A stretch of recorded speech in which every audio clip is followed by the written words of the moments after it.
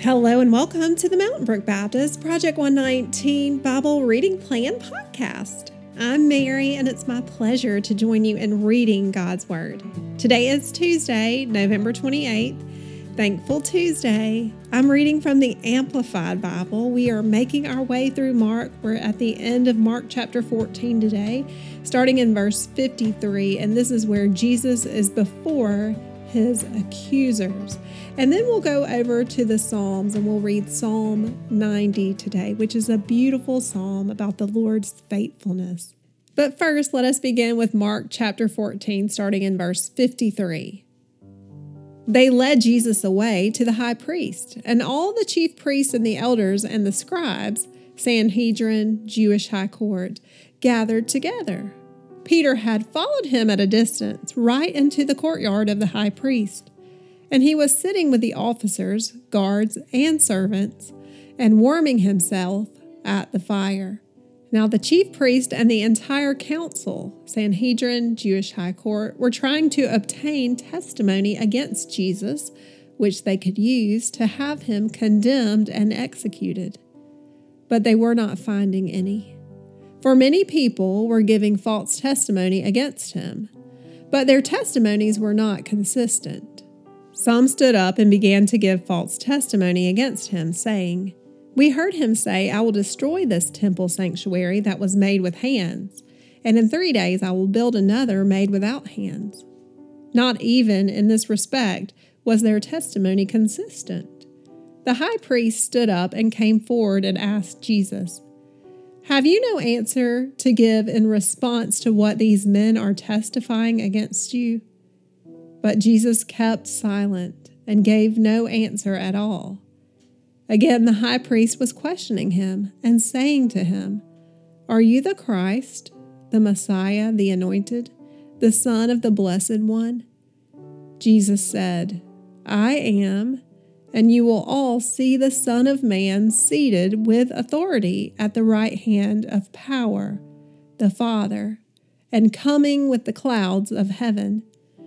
Then, tearing his robe to express his indignation, the high priest said, 'What further need do we have of witness? You have heard the blasphemy, that is, his claim to be the Son of God. What is your decision?' And they all condemned him to be guilty and deserving of death. And some began to spit on him, and to blindfold him, and to beat him with their fists, and to say to him, 'Prophesy by telling us who hit you.' Then the officers took custody of him and struck him in the face. While Peter was down below in the courtyard, one of the servant girls of the high priest came, and when she saw Peter warming himself, she looked intently at him and said, 'You were with Jesus the Nazarene too.' But he denied it, saying, 'I neither know nor understand what you are talking about.' Then he went out of the courtyard to the porch, and the rooster crowed. The servant girl saw him and began once more to tell the bystanders, 'This man is one of them.' But again he denied it. After a little while, the bystanders again said to Peter, 'You are in fact one of them, for it is clear from your accent that you are a Galilean too.' But he began to invoke a curse on himself and to swear an oath, 'I do not know this man you are talking about.' Immediately a rooster crowed the second time, and Peter remembered what Jesus said to him, 'Before a rooster crows twice, you will deny me 3 times.' And thinking of this, he began weeping in anguish." Every time I read that passage from the Gospels about Peter denying Jesus, I am just so heartbroken. I identify with Peter so much in his desire to follow Christ and also in his brokenness, where he often betrays the Lord or acts as though he doesn't know the Lord. And so today, my hope is for us that we will commit ourselves to knowing Jesus more and to making him known, even when it costs us. Now let's turn over to the Psalms. We begin book 4 of the Psalms today. Do you remember how many books of the Psalms there are? That's right, there are 5 books of Psalms. And in book 4, we have Psalm 90 through Psalm 106. Today's psalm is a prayer of Moses, and it talks about God's eternality and the transitory nature of man. Lord, you have been our dwelling place, our refuge, our sanctuary, our stability in all generations. Before the mountains were born, or before you had given birth to the earth and the world, even from everlasting to everlasting, you are the eternal God. You turn man back to dust and say, "Return to the earth, O children of mortal men, for 1,000 years in your sight are like yesterday when it is past, or as you watch in the night. You have swept them away like a flood. They fall asleep, forgotten as soon as they are gone. In the morning they are like grass which grows anew. In the morning it flourishes and springs up.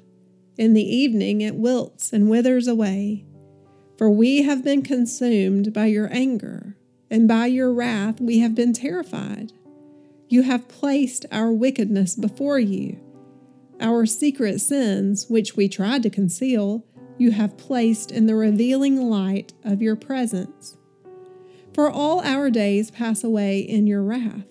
We have finished our years like a whispered sigh. The days of our life are 70 years, or even, if because of strength, 80 years. Yet their pride in additional years is only labor and sorrow. For it is soon gone, and we fly away. Who understands the power of your anger? Who connects this brevity of life among us with your judgment of sin? And your wrath, who connects it with the reverent fear that is due you? So teach us to number our days, that we may cultivate and bring to you a heart of wisdom. Turn, O Lord, from your fierce anger. How long will it be? Be compassionate toward your servants. Revoke your sentence. Oh, satisfy us with your loving kindness in the morning, now before we grow older, that we may rejoice and be glad all our days. Make us glad in proportion to the days you have afflicted us, and the years we have suffered evil. Let your work, the sign of your power, be revealed to your servants, and your glorious majesty to their children. And let the gracious favor of the Lord our God be on us. Confirm for us the work of our hands. Yes, confirm the work of our hands. Thank you for listening along as we read God's Word together. It is Thankful Tuesday, so be thinking of a person that has impacted you, or maybe someone that has forgiven you, and you're just so grateful to the Lord for their grace.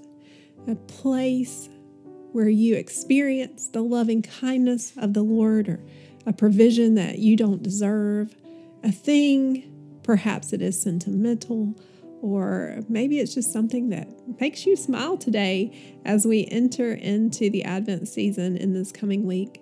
And then finally, an attribute of the Lord. One that sticks out to me from this psalm is God's unfailing love. It says in verse 12, teach us wisdom. And then in verse 13, turn back to us in mercy. Verse 14, satisfy us in the morning with your unfailing love. Verses 15 and 17 make the point that we should be glad for whatever days we have left to serve the Lord. And then finally, there's this idea that we want the Lord to make himself real and glorious to our children. Will you pray with me? Father, we thank you for your word. We're reminded that we so often are like Peter. And we pray, Lord, that you would make us faithful like Jesus. And we thank you, Lord, that as we are on this road towards sanctification, that you are never failing in your love, even when we fall short. We thank you for this psalm. We thank you for the reminders that you're the one that teaches us wisdom. We thank you for the wisdom that you have provided throughout the years and the mercy that you have given us, your unfailing love. We thank you for the time that you have given us on this earth. Please establish the work of our hands and help us by your grace to live in a way that glorifies you. We take a time to pause and thank you for a person and a place and a thing and one of your characteristics, Lord. We love you. We pray all this in Christ's name. Amen.